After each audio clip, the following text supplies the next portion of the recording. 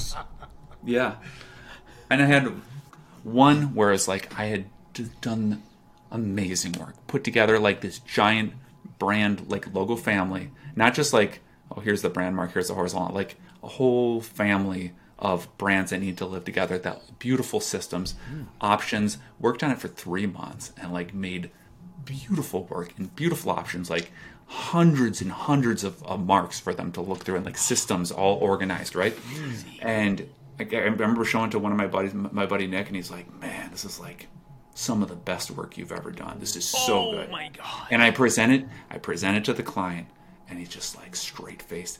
He apparently they had just gone through like some hard stuff at home or something like that, and he was just like pissed. And then after that, he like called me up, and he was just like, he wanted to talk with me, and then like I think he was like almost in tears, and he was just like, I hate everything you made. And it's just like, it's just so brutal hearing that. You're like 3 months of work, and they're just like, I don't even want to pay for it. Like, this is just trash. I'm so sad.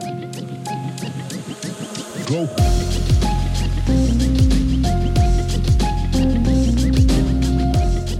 You're listening to The Angry Designer, where we cut through the industry bull to help frustrated graphic designers survive and thrive.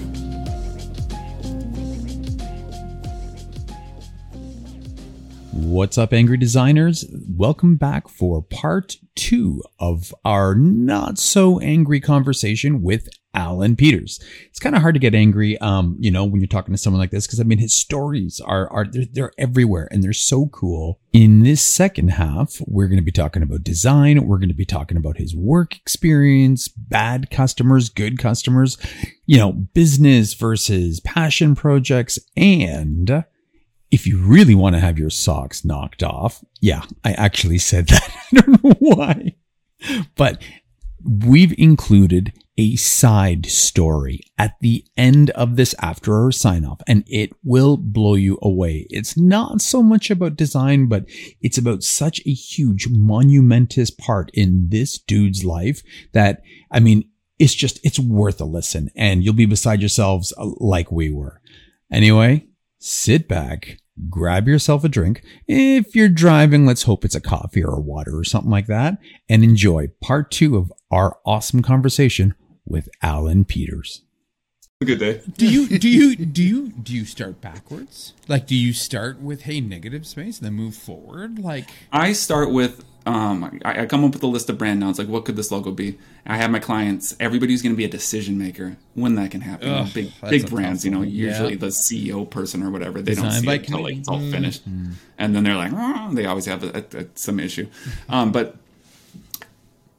with a medium-sized brand or smaller, you can usually get the president or CEO in that early part, buying off on the subject matter, and figuring out what the brand nouns are that they're going to define what that brand mark is. And so we make this giant list, like 70 things, and then we hop on the phone or Zoom or whatever, and we narrow it down to 10 to 15. So we get rid of all the stuff they don't want to see. So let's say they don't want to see, a Golden Gate Bridge in their logo. You X that off there, and then you're not wasting time doing sketches on stuff that's strategically off, right? Yeah. So then I go back.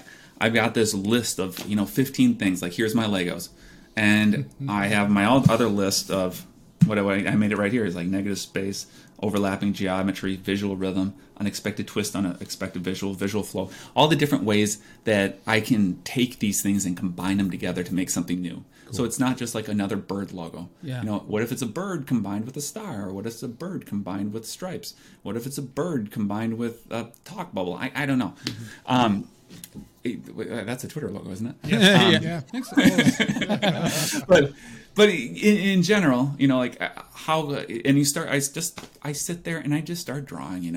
I put the brand nouns on a page, and I have them up in the corner, and I do these stupid little ugly drawings that are not good drawings. I look at all of them, dude. These are just I've got. That's what my desk is filled with. I've got tons, and there's like little pencil sketches, where and they're not detailed. They're fine. So they're they enough to get idea across, but they're not for the client. Those are for me, Yes. And then I take those and I make the vectors out of them. Yeah. But that's when I'm trying to figure out, like, is there a negative space solution? Is there this? Is there that? But you know, like those folks that are on Instagram that are just like, they make logos for the sake of logos. They're like, dude, bird. I hate those. I know. It's the word bird and it has a negative space. There's a bird. And you're just like, word. duh. Yeah, I hate that, dude. Oh, dude, don't even start me on that. Yeah. So I'm not like coming out. Like, I've had a client come to me and they're like, wow, I love the negative space logos you did, man. I want a negative space logo like that. And I have to tell them, I'm like, maybe it'll work out. Yeah. But that's, It's, that's, tough. That's like, in Back to the Future and they're going to drive the DeLorean and not having that sheet of paper that says when the lightning's going to strike. They're like, man, I want to go back to my time, but I don't know when that lightning's going to strike, hopefully we get lucky,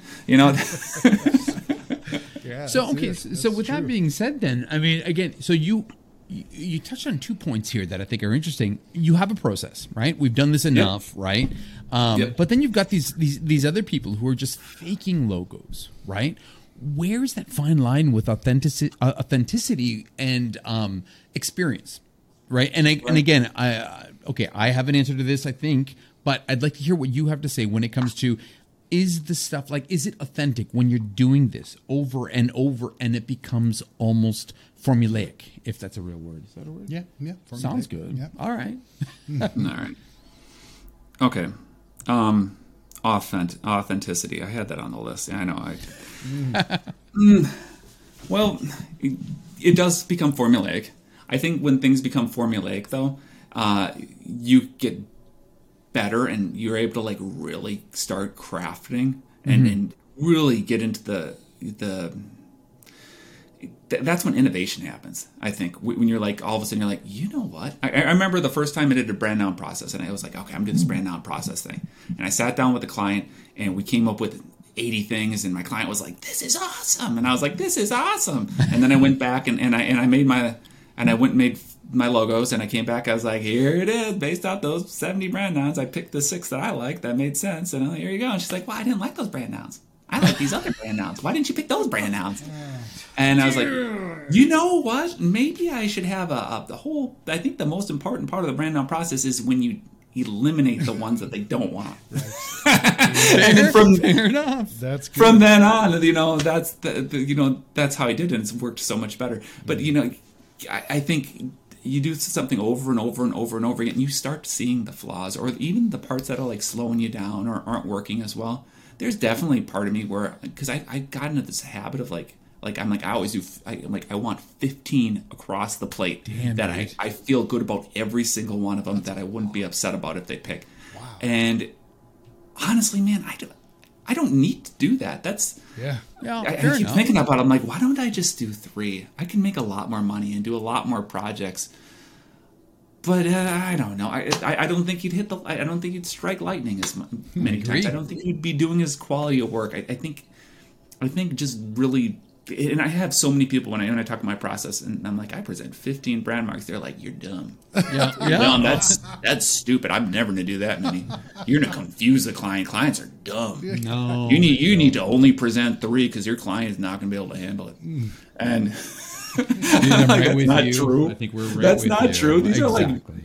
a lot of the time, well, not always, but sometimes you're educating them. But if you're working with a big brand, you're working with somebody who's a marketing professional that's worked their way up, who's been doing this for years, who probably has more experience than you do. Agreed. And they know what they're looking for. You want to check every one of those boxes of what you think they're guessing on, or what they have in the back of their mind, or they want to see. And by doing 3, you might miss the target on all 3. But by doing 5, 8, 10, 15, you might be like, oh, they haven't seen these 5 executions. Yeah. They understood the first 10, but the first those last 5, I agree with you 100%. I think it's anyway. Yeah, go on. if you can do 15, you should, Dude. Right? I mean, that's you awesome. know what the quality level is. You know what your baseline is for quality. Yeah. 15 is not a bad thing if you can talk them through it.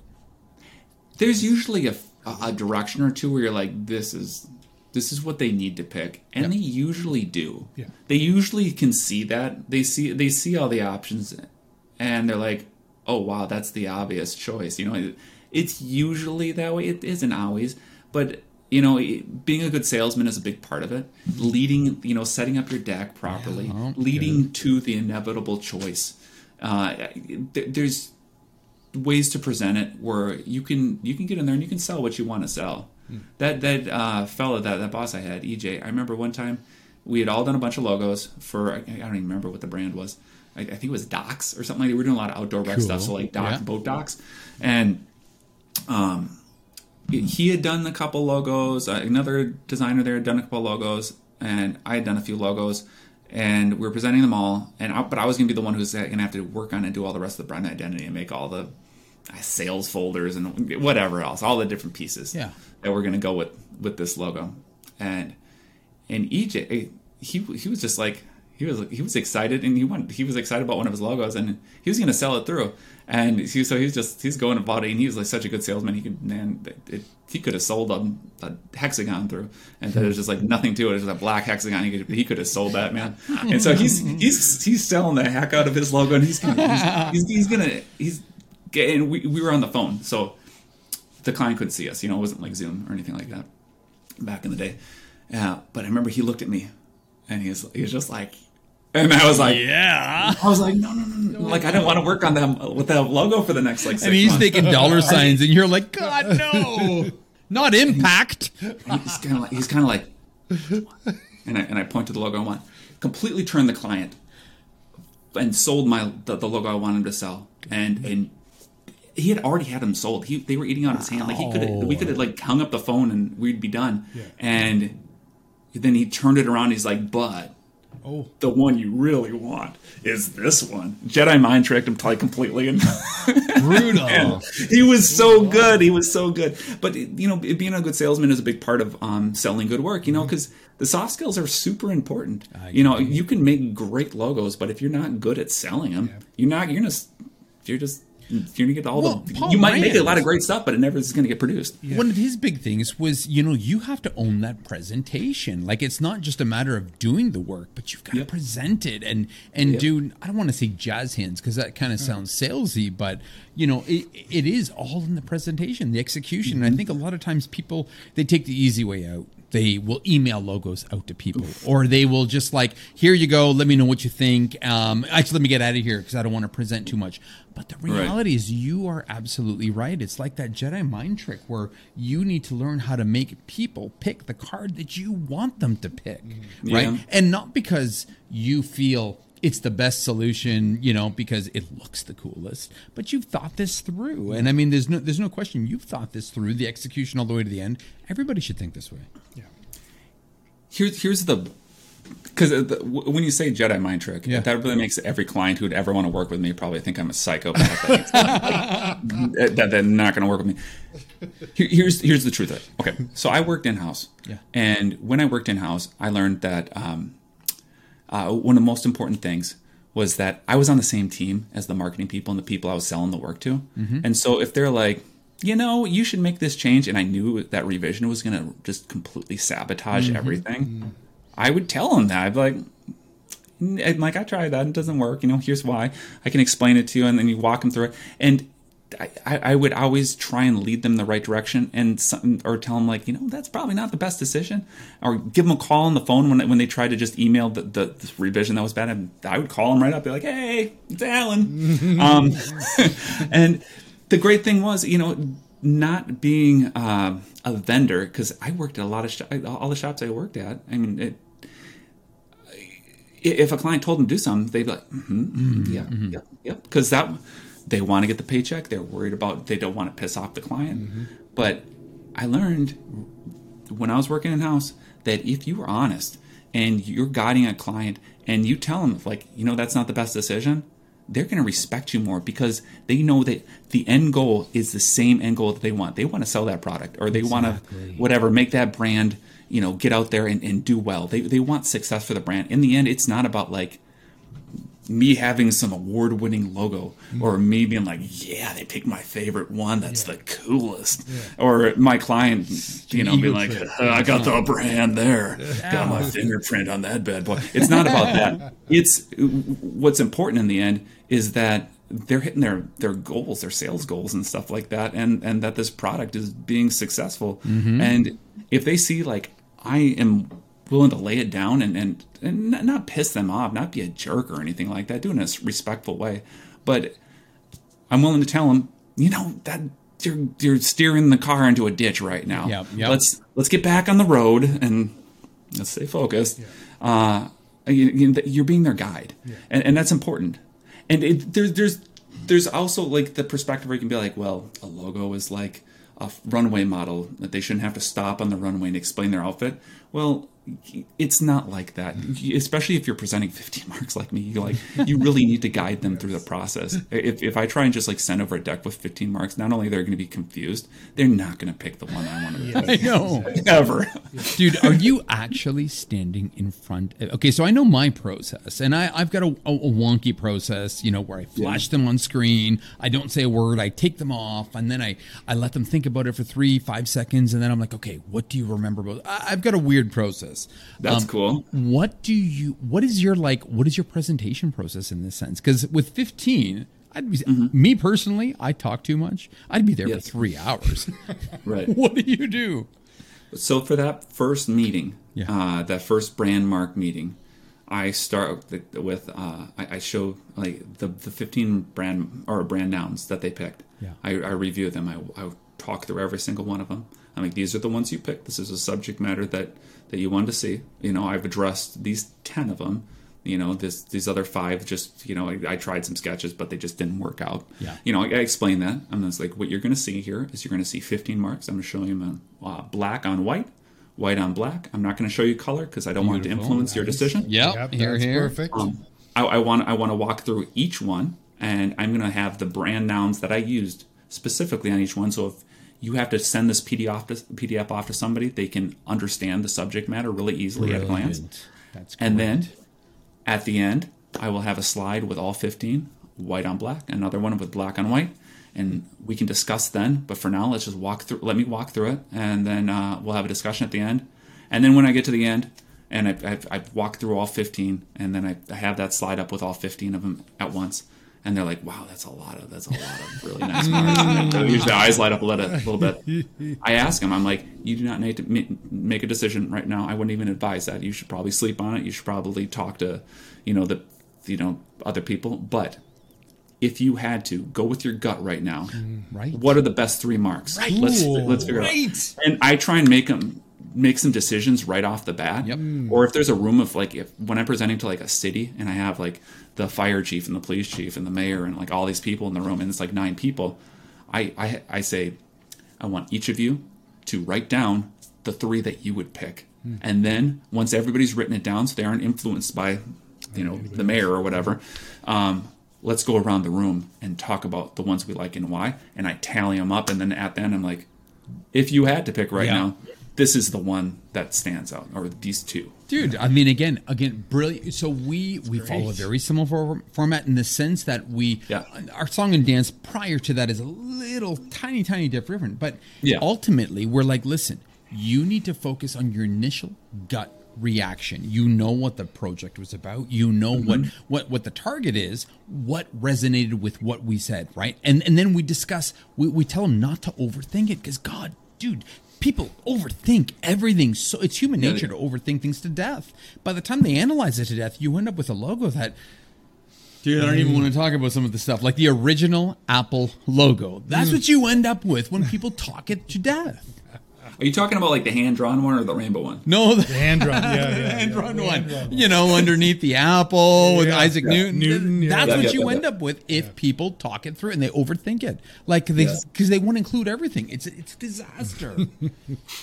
That's amazing.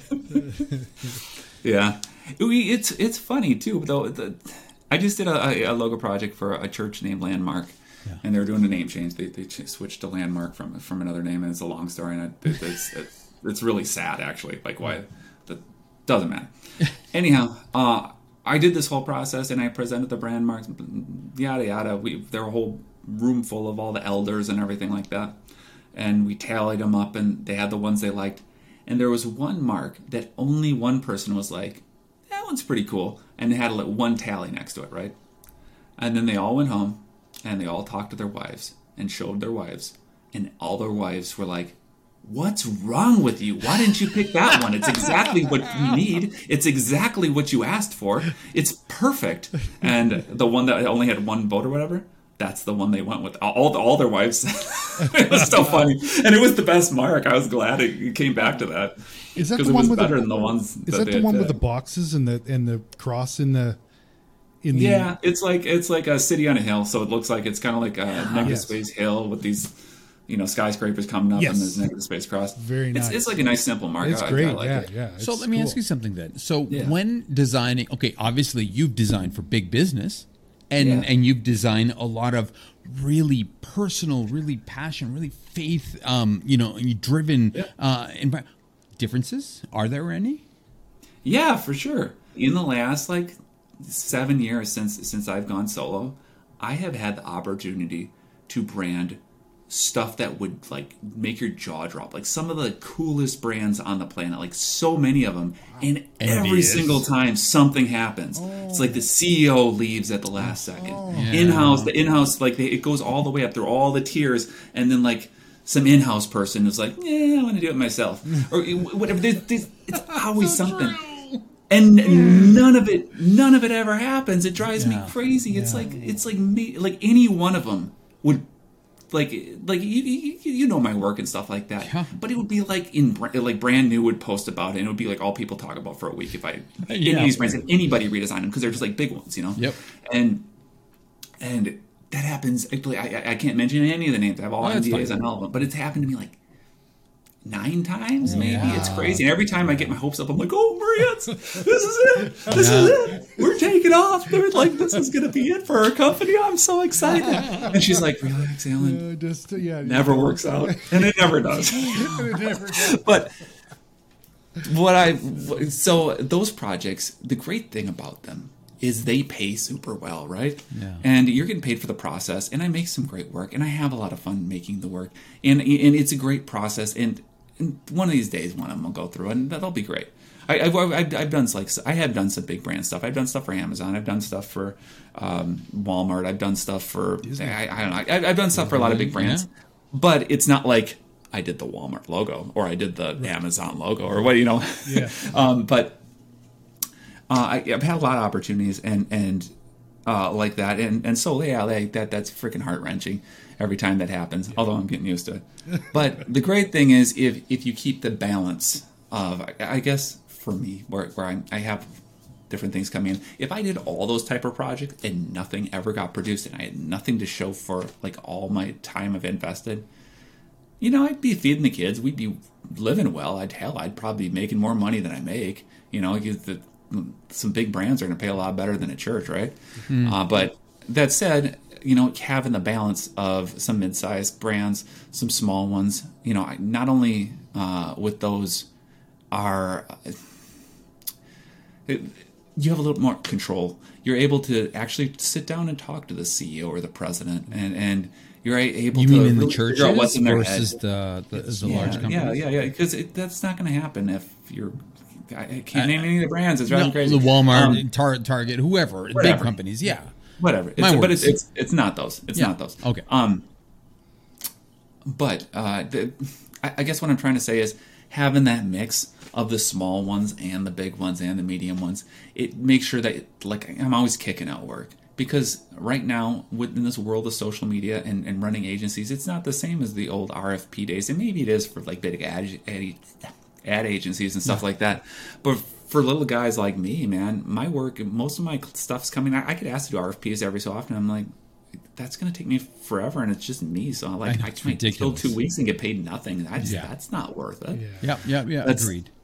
And most of my work is just hey, this person told me about your work, let's go. Or I found your work on Instagram. Let's go. Let's make this thing. I need a logo, and I like yours the best. I researched a bunch of people, and you make cool badges, and I like cool badges. Whatever the story is. But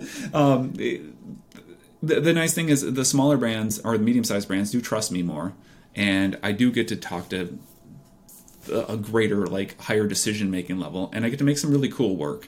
Yeah. And I think you need to balance that.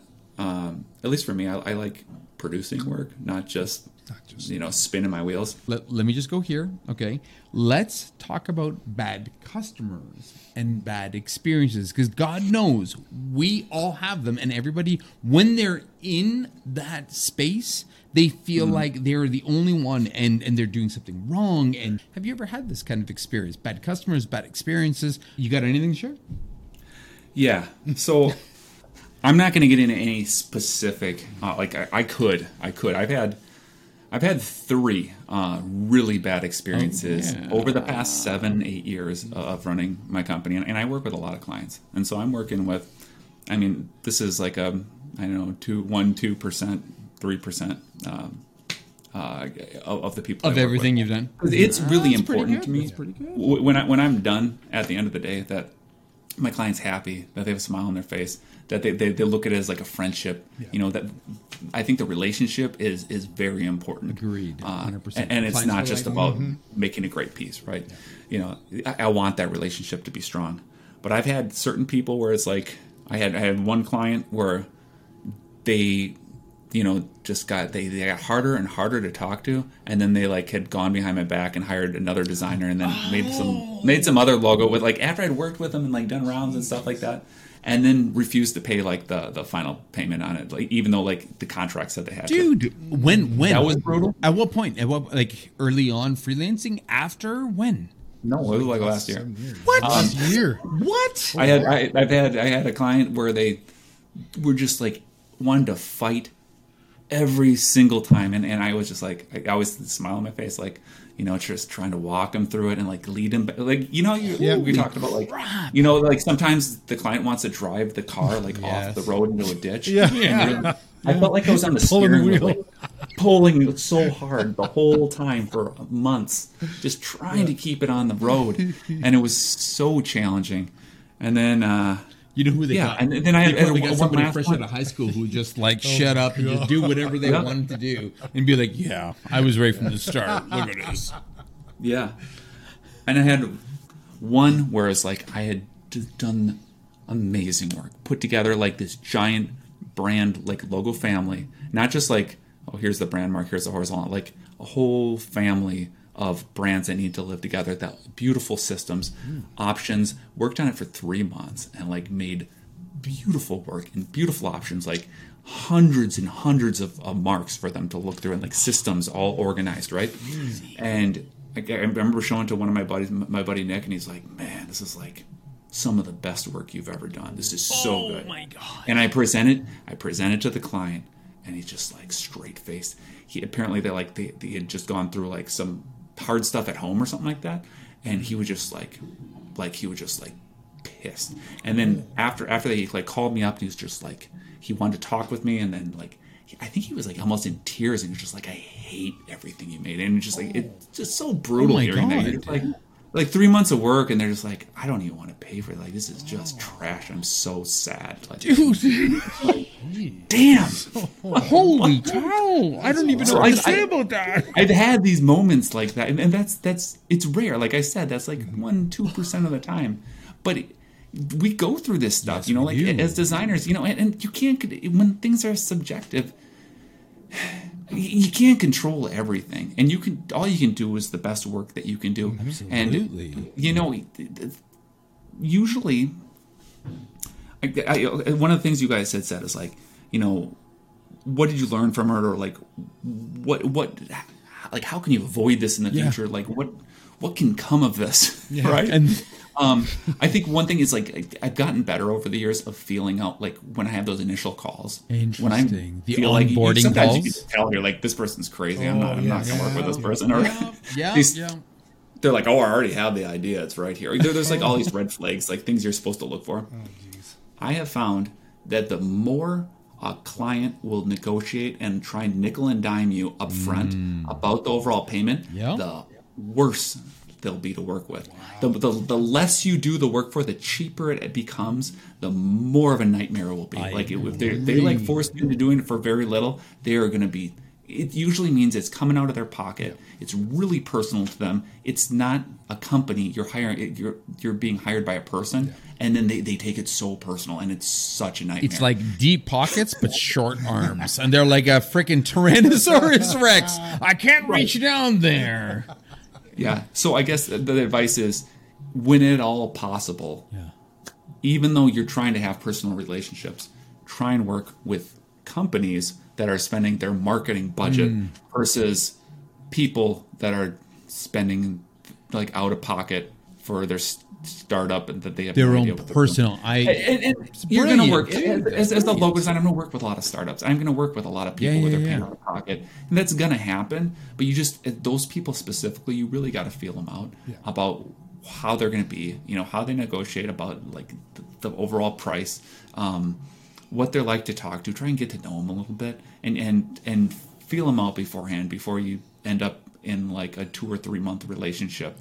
That's really hard. Oh, that's so true. Wow, Caesar, it doesn't just happen to us.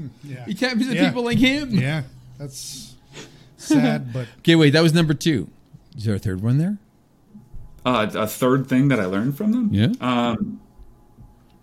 I don't know. I guess something that I've learned in my career is to try and take all feedback and don't look at it as like that they're trying to ruin it. Like look for the true meat of what's there, and use it as an opportunity to make the work better. I think a lot of the quality in the work that I create comes from like kind of never giving up, taking feedback and like maybe not doing exactly what they're asking to do, but just coming back with like, I understood what the problem was, and here's the actual solution for it. And I took what I thought was great, and I think it's even better now. Yeah. Because a lot of the times, feedback, they are identifying an issue or a problem, and sometimes it's frustrating with how they tell you to solve it, you know, like make the logo bigger or whatever. But usually there's, you know, if that means that it is a little bit off-branded, and there is a way to add more brand identity DNA into the thing, you know, like you're going to end up with a stronger piece in the end. So I guess, you know, when you are getting negative feedback and it is hard and you're like really frustrated, try and don't like write back right away, and just sleep on it, think about the problem, think about how you can make it better, and look at it as like, hey, I got an opportunity to take this even up at like another level. You know, like how can I make this so it's so darn good that it's bulletproof, that even the hater out there can't find anything to complain about. Yeah. When customers do give that kind of feedback, do you feel like you're navigating that feedback just for your own personal ego's sake, or for the job, the best job moving forward, or a little bit of both? I think my job is to make the best end product. And so it's really important for me to do that for my clients, even if they're trying to drive the car off the road. And because I want to be successful, but in terms of like, especially my ego or anything, you gotta remember, man, I got 4 kids. I've been pooped on so many times. I've had just like, I've been like knee deep in like some messed up situations with those boys. Let me tell you, you should see my grocery bills. Wait till they're all teenagers, man. I'm gonna have to like get a second job. I'm gonna be like working at Walmart. I'm gonna be like the cashier on top of. It's so true. It's so true. It's so expensive, man. No, agreed. Right. Okay, so here's another question in line with this. On the flip side, okay, you have worked with both small studios and you've worked with big companies. Okay, and granted, BBDO, you're just probably a small cog in a giant, you know, like endless sea of cogs. But small studios versus a Target-ish or something that, you know, a little larger. Which do you feel you got the most experience from, value from, you preferred, if you had to recommend to somebody? Okay, so I'll answer this the same way when people are like, "How did you go solo? How did you start on your own? Like, how did you get there?" And I took like the slowest approach possible. Seems like you tried everything, man. That's why your bicycle logo was so good. Well, I wanted to, I wanted to have a substantial portfolio of big client work that would help me get more work. Yep. I wanted to also build up a freelance clientele, like that I knew I'd get continual work. So I'm not going to I have a family and stuff, I can't just be like, well, hopefully it works out. I'm starting my own thing. I very much was like, okay, I've got the portfolio set up how I want it. And the other thing that was really important was figuring out how to run the type of agency that I wanted to run. Mm-hmm. And I learned so much at every single place I worked, no matter what they are. No, even the places where people be like, oh, you work there or whatever. I don't care. I learned a lot at every single shop, and from all the people I worked with.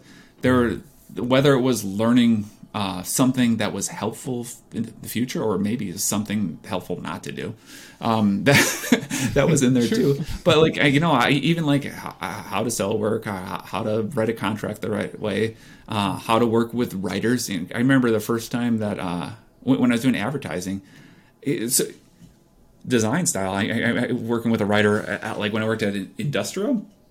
We'd have freelance writers, and I would basically design a whole print campaign, and I'd put lorem ipsum in there and be like, okay, fill it out, right? And it's and then the freelancer would just crank out some headlines, and boom, and it's all done. Where at BBDO, I would be in a room with the door closed with a writer for a week, Sharpies, and a stack of 8.5 by 11 white pages, and we would fill the walls. Wow. Yeah. And we would work together, and we'd both be coming up with ideas and trying to help the other person's idea get stronger. It wasn't one person was leading specifically. It was definitely a mesh working together. So I really learned how to work with writers well at that point, and that's even helped me now. When I collaborate with my wife, she's a great writer. I was going to say, that's your roles. Yeah. Well, not as she has, because she's homeschooling right now. She'll do when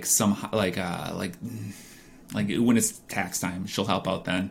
When it's time to do go through QuickBooks and do all the stuff that I don't want to do, she takes care of that. And dude, she keeps you creative. That's a solid foundation that makes you create. I'm still when I have to get in when I'm working with Walmart or something like that, and I have to do 2 days of paperwork, I'm doing that still. So it's a balance. I'm still invoicing, and I'm still telling clients, they'd be like, hey, you haven't paid for this invoice. That's 6 weeks overdue. Seriously. Yeah. So we share responsibilities.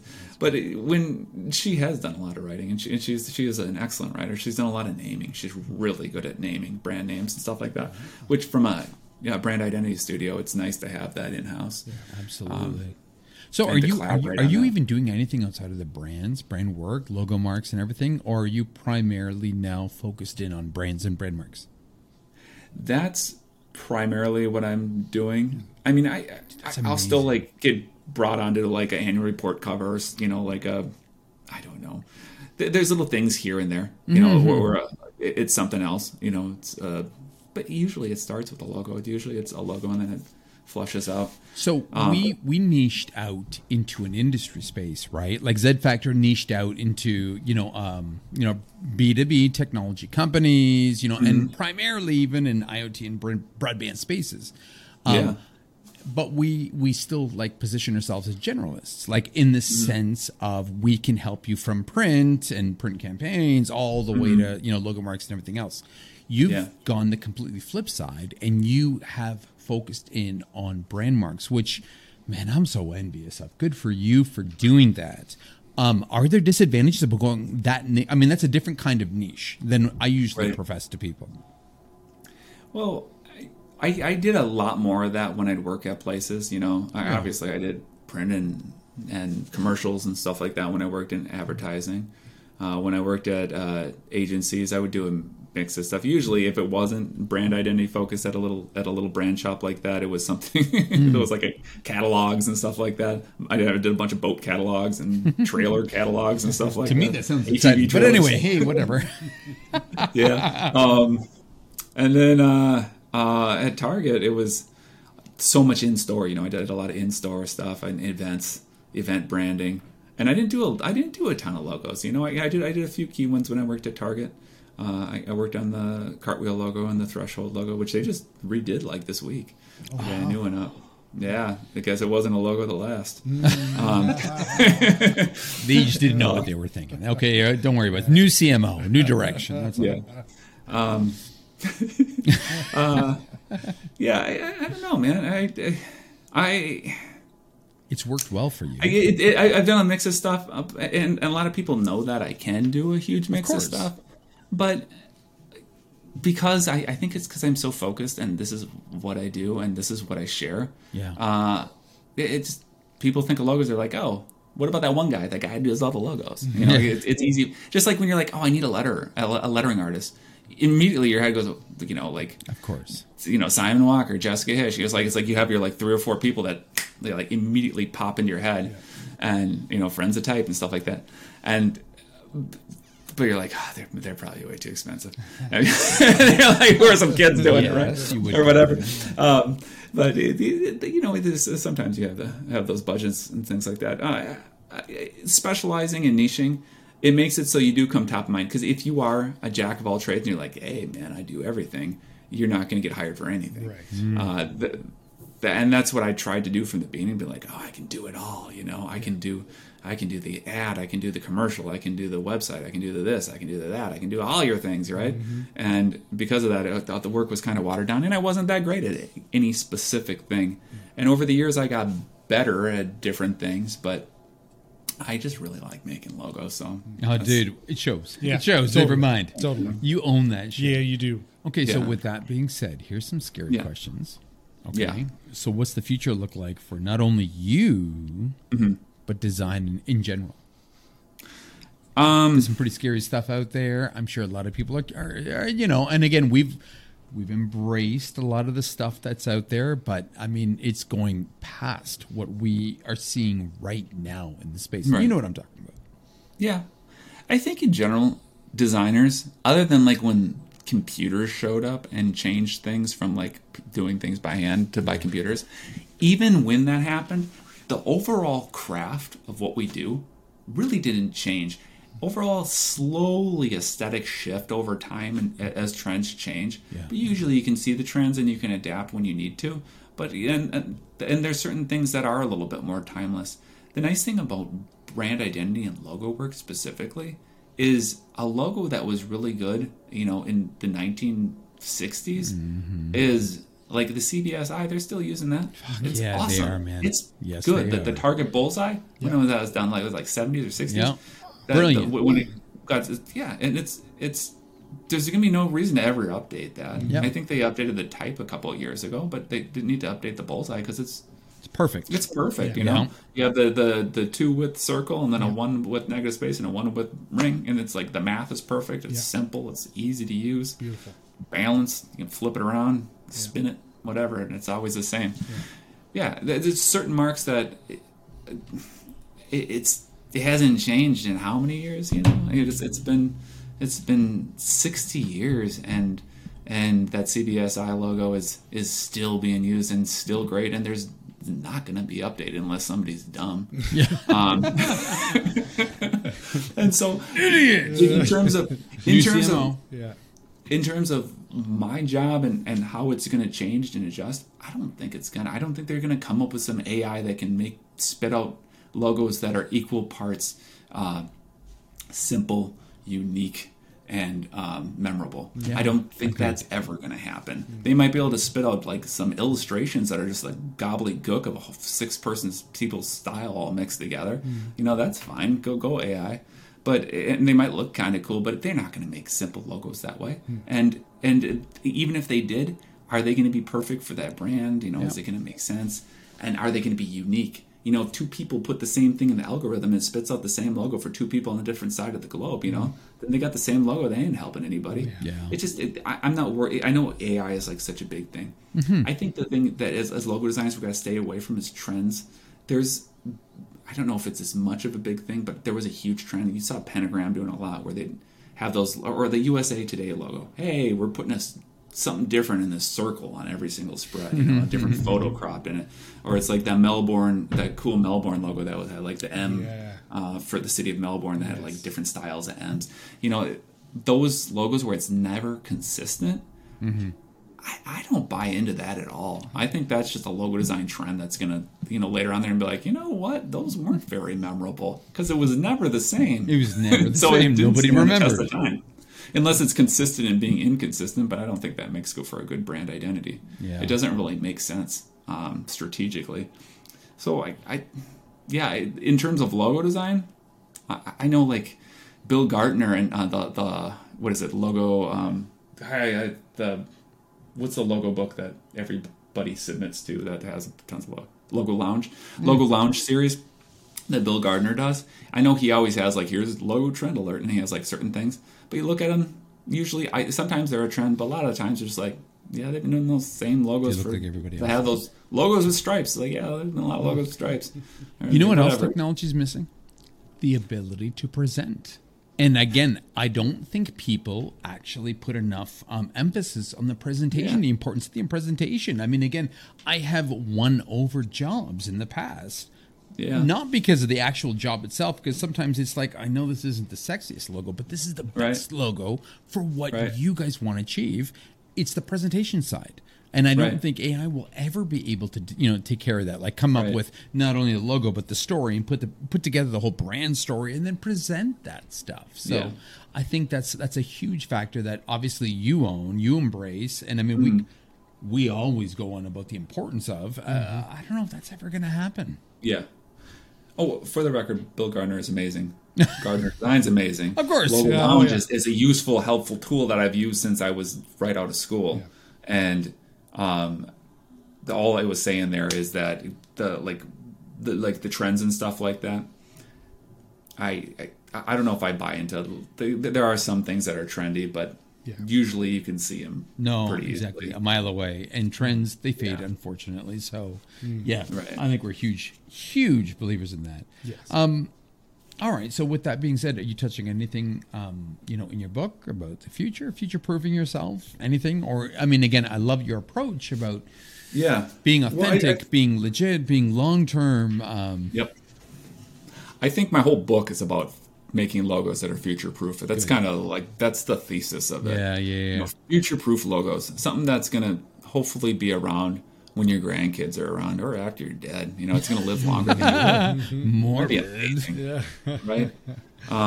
It's always sad when you've worked on something and it lives like 10 years and then all of a sudden it gets replaced and you're like, oh, man. And then you're like, wow, it didn't make it. And I think that the whole point of this is to avoid that happening so that your work will be timeless, that it will stick around, that people will be talking about it for years to come, that'll be something that helps evolve the great conversation in design, and keep pushing things forward. Yeah, absolutely. Well, the process of the book, I mean, again, I think everybody, our generation, everybody fantasizes about writing a book because it's just so cool. It makes it legit. What's that like compared to like doing logos? Because you're flipping and flopping on a daily basis. Yeah. If you would have told like 15-year-old Allan, you're like, hey, Allan, you got to write a 200-page book, I would have cried. I would have been like, no, I don't want to do it. We hate books. Well, I read a lot now, and and I love to read, and I read to my kids all the time, and I'm way into books, but I don't know if younger would have wanted to read that much, or it would have been a real challenge. Let's put it that way. What makes this process, I don't want to say easy because it's really hard writing a book. It's a lot.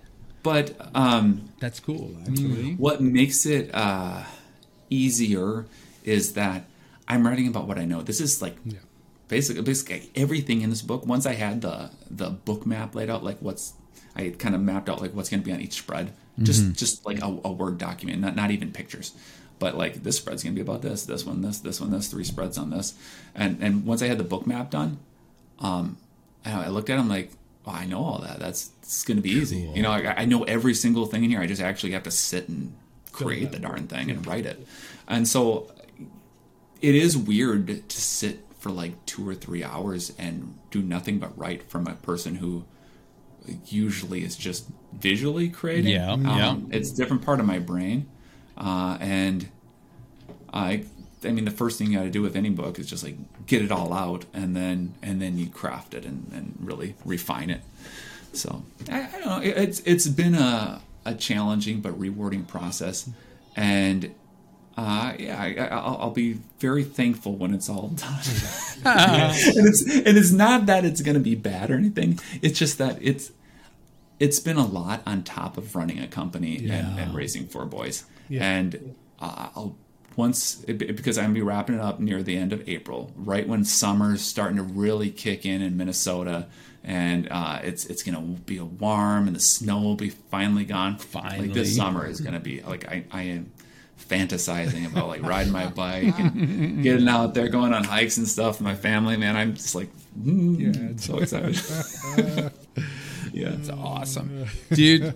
All right, you know what? It is like almost approaching crazy ass time. I've taken way too much. I can hear your kids in the background. Yeah, but we are gonna finish in our traditional style. Yes. All right. Because again, I honestly, we might talk again in the future because I feel like I can keep talking to you forever, which is probably, and maybe this should happen off camera instead, just because again, it's just so real right now. But again, to be respectful of your time and everybody else's, we're going to finish this in our, we have a 120-second, 2-minute speed round of questions. Do you have music that goes in the back? You see that? You see that? Wait, look at that. I got all these questions. And now, are you nervous? Look at this guy. Okay, wait. Flip the light on. Put the timer on. He means business. We're going to ask you a whole bunch of questions. And you got to answer honestly. Okay? All right. And again, some of them are high level. Some of them are pretty hard. I don't know. But again, see what you can do in 2 minutes. Okay. Are you ready, Allan? Let's go. All right, ready? Here we go. And 3, 2, 1. Start. All right. Mac or PC? Mac. Favorite music? Hip hop. Ooh. Favorite color? Orange. All day. Favorite cartoon? Favorite cartoon? Favorite cartoon? Futurama. Oh. Favorite collectible? Video games. Okay, cool. Favorite superhero?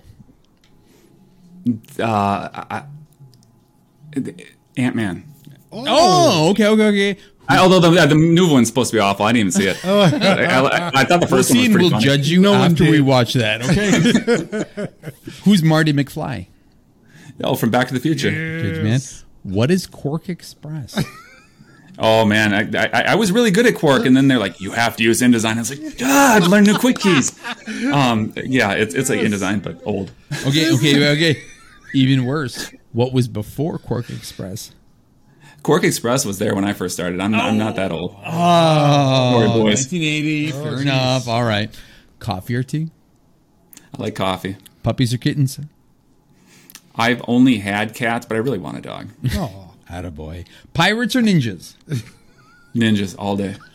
Favorite artist ever? Like art or like musical artists? Us. Art. Graphic design. Oh. Paul Rand. Attaboy. This guy. I love that guy. Who is better?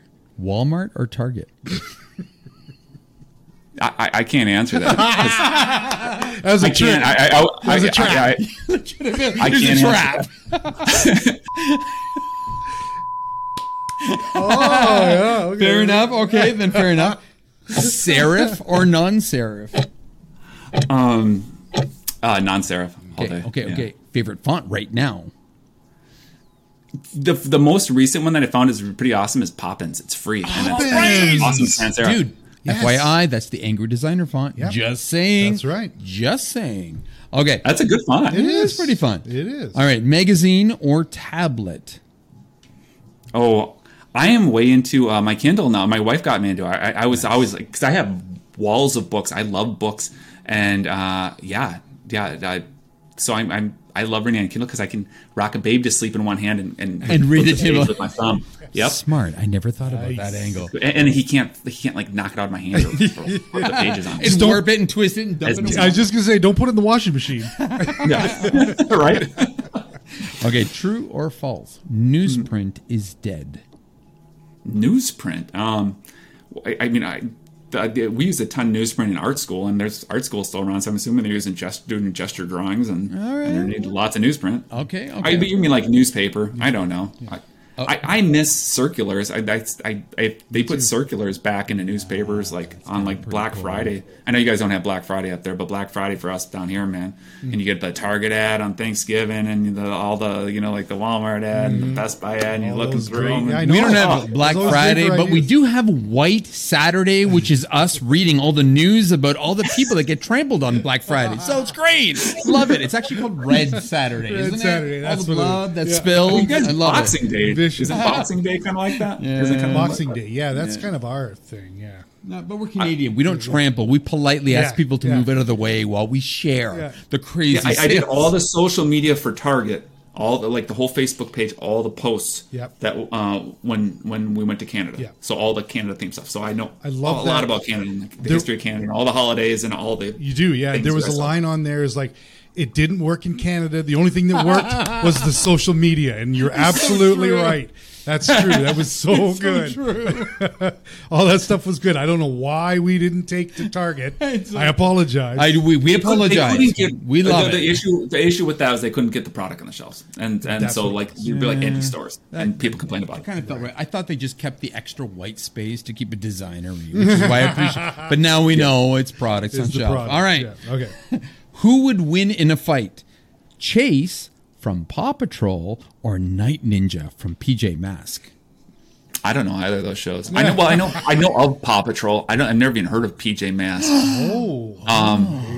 What was the guy from Paw Patrol's name? What did you just say his name? Chase, the leader from Chase? Paw Patrol. Now, if you would have been like, who would win in a fight? The Chase Manhattan logo? Or the CBSI, I'd be like, or the NBC Peacock. NBC Peacock, probably. I don't know. I kind of like that one. Yeah, those things are pretty violent. We got them in the park right here. I give you that much. Superpower of choice? Superpower of choice. Oh man, time travel maybe that'd be awesome. Great one. Sure. Yeah, or eternal youth or something. Best video game console ever. My favorite video game of all time, and I've been playing video games since I was really little. We had an Atari 2600. I've had all sorts of weird stuff. I've had the Neo Geo. Man, I had that. That thing was expensive. So random, I had a Sega CD, all these crazy TurboGrafx and stuff like that. My favorite video game of all time is Zelda Breath of the Wild, and I cannot wait for the sequel to come out next month. I heard for about the Nintendo that. Switch. And so it's brand new, and it's not brand new, but the Switch is out right now. But it's time to come. It's so good. Yeah. Last but not least, Allan, one thing that makes you angry. One thing that makes me angry? Maybe this bent iPad, but I'm Maria's like, don't get angry about it. Don't get angry. Do not get angry.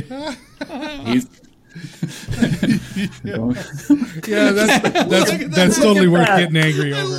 I love it. Bend it back in a position. Oh my god, that's amazing. Well, no, things that make me angry. I wish I had people stealing your logos. When things just start falling apart and you can't control it. When you lose control and you're just like, interesting. It's like it feels like life's falling apart. Like if you have multiple things happen that are out of your control, in a week or something, that's the worst. Somebody's getting sick or somebody else is going to the hospital and this and that, and then you're just like, oh, dude. All you can do is just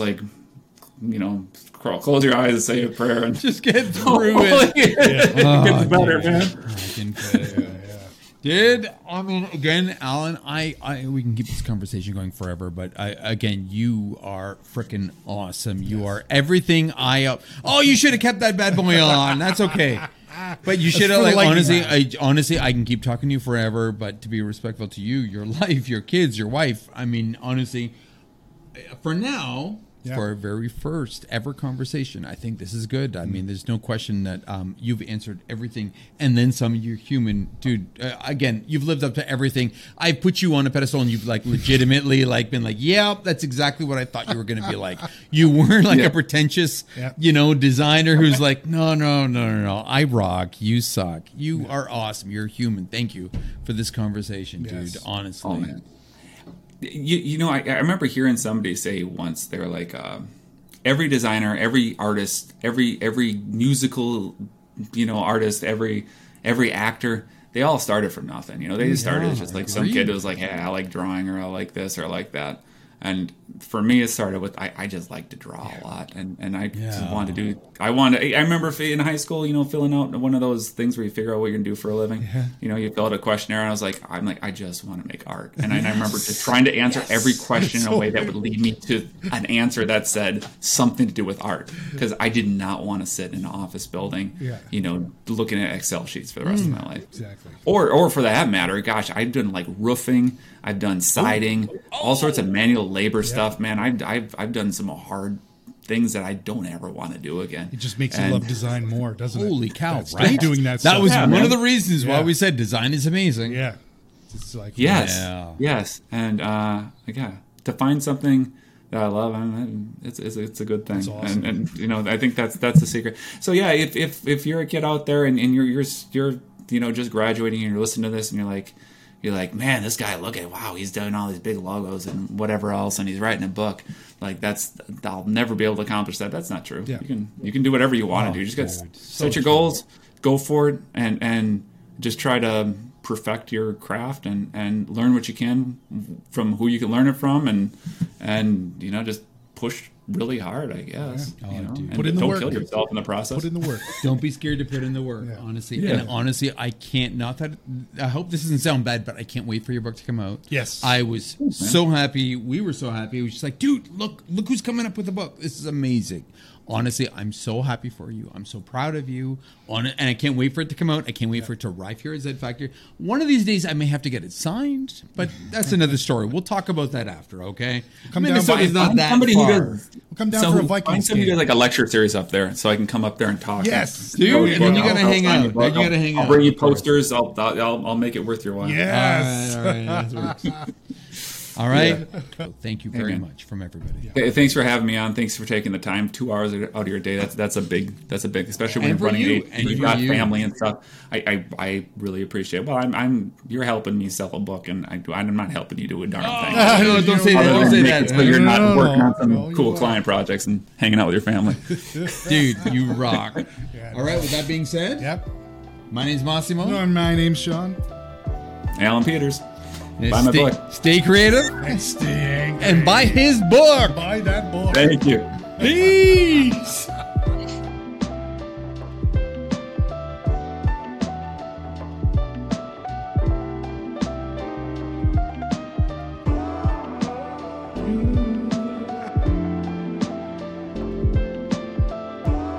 We lived in the city for a long time. We lived in Minneapolis. Yeah. In 2009, I don't know if you guys know that story, but we were on my wife's birthday. I was shot in our backyard. What? Some guys came in our yard just to rob us. Yeah. A lot of people know me because they're like, "Oh yeah, you're the guy who like in Drop on." He's like, "This guy just survived a fucking gunshot." Are you serious, dude? What? Yes. What? Wait. Hold on. What the fuck? What? Yeah. What happened? It's can you talk about it? You don't have to. I can talk about it. No, it's not that. Oh, sorry. Is it hard for you to talk about it?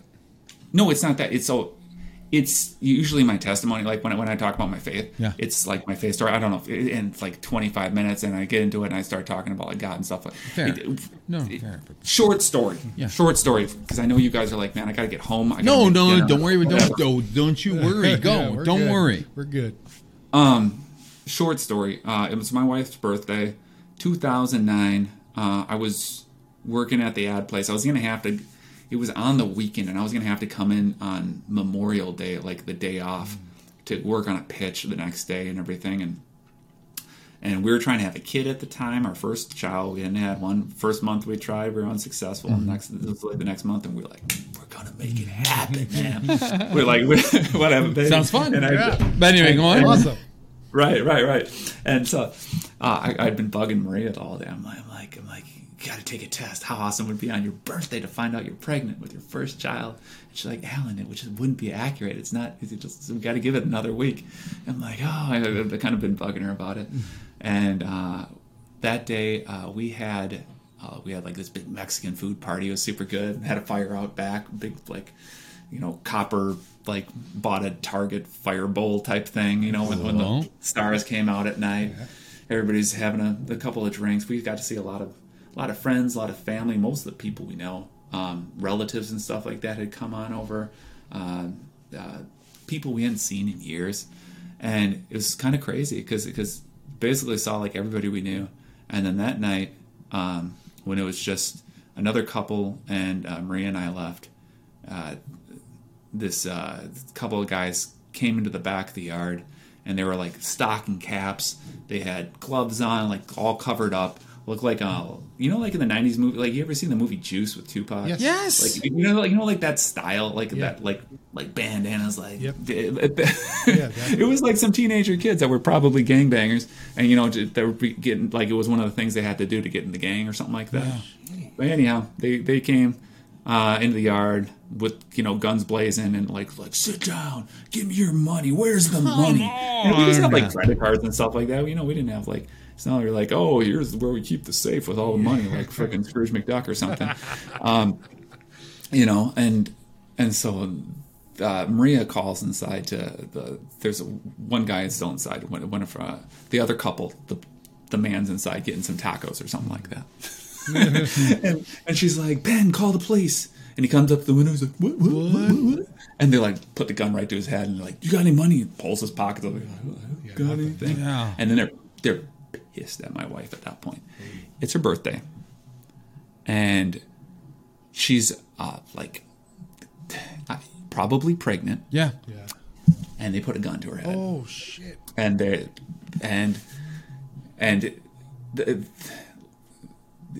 couple months before this, she got robbed out back of our apartment we had lived in. Actually, it's probably like 6 months before this. Okay. And I wasn't there, and I was on my way from work, and she had been on the phone with her mom, and she's like, Allan, and her mom called me and was like, Allan, you have to get there, something's going on. And I got there late, and nothing had, like, she got robbed, but she was like really like shaky about it, and was robbed at gunpoint out back of our apartment. We immediately moved in with my parents, saved up, and bought this house that we had, not this one, but one we were living in at the time.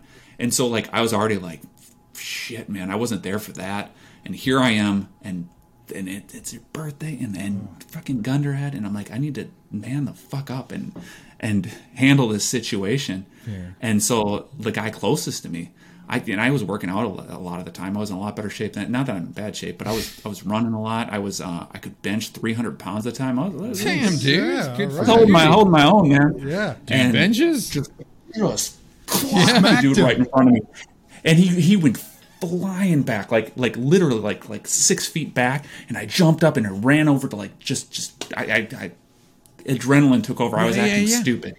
I was acting really stupid, and the guy with the gun turned and shot me right in the ribs, and the bullet went through my body this way and like right in my flank right here. It's still in there. I can feel it. What? You can still feel the bullet? Yeah, because it went through 2 major arteries. My liver, gallbladder, gosh, what else? I don't know. The two intestines, both intestines. And so they had to basically cut me open, staple me up, get me back together and alive again. And it wasn't like, let's go play Where's Waldo and find the bullet. It was more like, let's make sure this guy stops bleeding because he's already lost half the blood in his body. And so this the one guy shoots me, and I'm wearing this like tight fitting shirt, like just a t-shirt that fits a little tighter. Yes. Not like some like workout Under Armour thing. Just like a t-shirt, like a V-neck something or other. And because it's a little bit stretchy material, the bullet went in and opened up and then reclosed again, like the shirt did. So I looked down and there was like, I saw that, I heard that, looked down, but I'm like, I see there's not like blood spurting out of me. Like doesn't look like anything happened. Unbelievable. And I turned at the guy with the gun and I charged him like a fucking rhinoceros. And I'm like, get the fuck out of my yard. Like I was losing it, man. And I chased these guys for like a half a block. They freaked out. Oh my God, dude! And I was like, get out of my yard! Like crazy old man. Chase them for about half a block, and then all of a sudden I'm like realizing I'm dying. Like I'm bleeding to death. And I'm getting dizzy. I'm just like, holy stumbled. Shit. They're gone. I stumble back in the yard, pass out. Not pass out, but like fall to the ground. And then I wish what I was saying was like, I was having this like, intimate moment with my wife. I was screaming like, fuck, it hurts. Yeah. Adrenaline. Yeah, I get it. It's reality. Yeah. Yes, lots of loud swearing. Crazy. But my wife, God bless her soul, man, she was like, how they teach you in school that like, if you're in a bad situation, you need to like point to be like, you do this, you do that, you do that, and you handle the situation there, or else everybody just stands there like, all dumb and doesn't do anything. Yeah. Maria's like, Jennifer, you call an ambulance. Ben, you go get some towels. I'm putting pressure on this wound, and she took care of it. She got them there. They were there so fast, and I remember like when I was waiting for them to come, like after all the extreme swearing. Like laying there, and I love the extreme swearing. Yeah, the very least. Yeah, of course. Yeah. Well, it hurts so bad, but like like it like anything, like anything intense like that, you tend to build up not a tolerance, but you're like it's like a consistent something, It's like a cat that gets a foot stuck in a box, and they're like, well, I just gotta live life with a foot stuck in a box. Like they don't think to like take their foot out of the box, and they just walk around with the foot in the box. I don't know. I guess that's a pretty bad example. But at that moment, I was like, I'm dead. Yeah. Like this is it. I'm gone. I'm not coming back from this. Like I felt like I was starting to drift off, and I'm like, this is the end. Yeah. And I seriously, like, I felt the connection. I felt like, yep, I hear there you. was, and whether you guys are the religious guys or not, man, I felt like I seriously felt a connection, and I was like, I'm leaving, and this is it. And I made my peace with God, and I said a prayer, and I basically, I was ready. I was like, I don't know if you've ever felt that in your life where you're like, I have. This is it. Yep. I'm gone. Yep. This is. I was at peace with dying. I've always been scared of it ever since I was. And who isn't being scared of dying? Like, a little bit, even as a kid. But I was like, all right, I'm not going to be in this world anymore. And the ambulance came, and like, long story short, I mean, they took me in. There was a lot I could keep going and going. No, I can imagine. But I was opened up for 2 days while they stapled and sewed me back together. Oh, dude. And my family was freaking out, and people are on short fuses at the time. My dad, remember my father was like to Maria, he was like, you're supposed to be taking care of him. You're not supposed to let this shit happen. And she's like crying, and like everybody's crazy at that point. They're all melting and like having emotional bursts and everything like that, and then having a hard time. And I'm like all drugged out and like not even there for days. Jeez, yeah. How does so oddly? How did Aaron Draplin know about this? And how did I did a lot of public speaking afterwards, and part of my public speaking, I'd tell my story. I would talk about like all like the hard work, like especially early on in my career, and especially working at an ad agency, and how hard that was. And the turning point in the talk was, I would like designers are not ready for that. And I would testify, and I would be like, listen, number one, why didn't they turn around and shoot me? Why didn't they already shot me once and tried to kill me? Why didn't they fire again? And the detectives never found a bullet, so that means the gun jammed. So there's that. The doctor told me that if it would have hit a rib, it would have splintered and exploded inside me, and it went between two ribs, and I'd be dead. If I hadn't been running, like 6 miles a couple days a week, that I would have bled to death because I lost half the blood in my body. It's like thing after thing after thing after thing. And then here's the thing: when I was in the hospital afterward, we took the test and found out we were pregnant with Matthew, which was pretty damn awesome. That was like the first thing we did, like once I was off drugs and stuff like that. So it was just like this special, really. It cemented. I felt like God's kept me here to be here for my family and be here to be a dad for my kids. And I try and look at it as a positive light, because my career, my life changed after that. And I did take the job at Target, and then I was able to start my own company after that.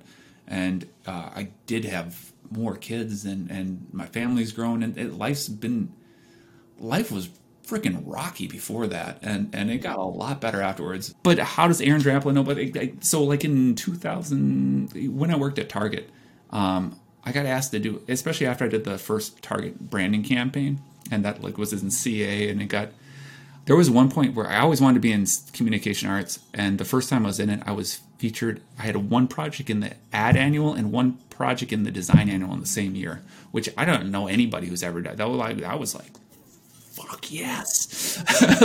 like it never, like it was such a big deal for me.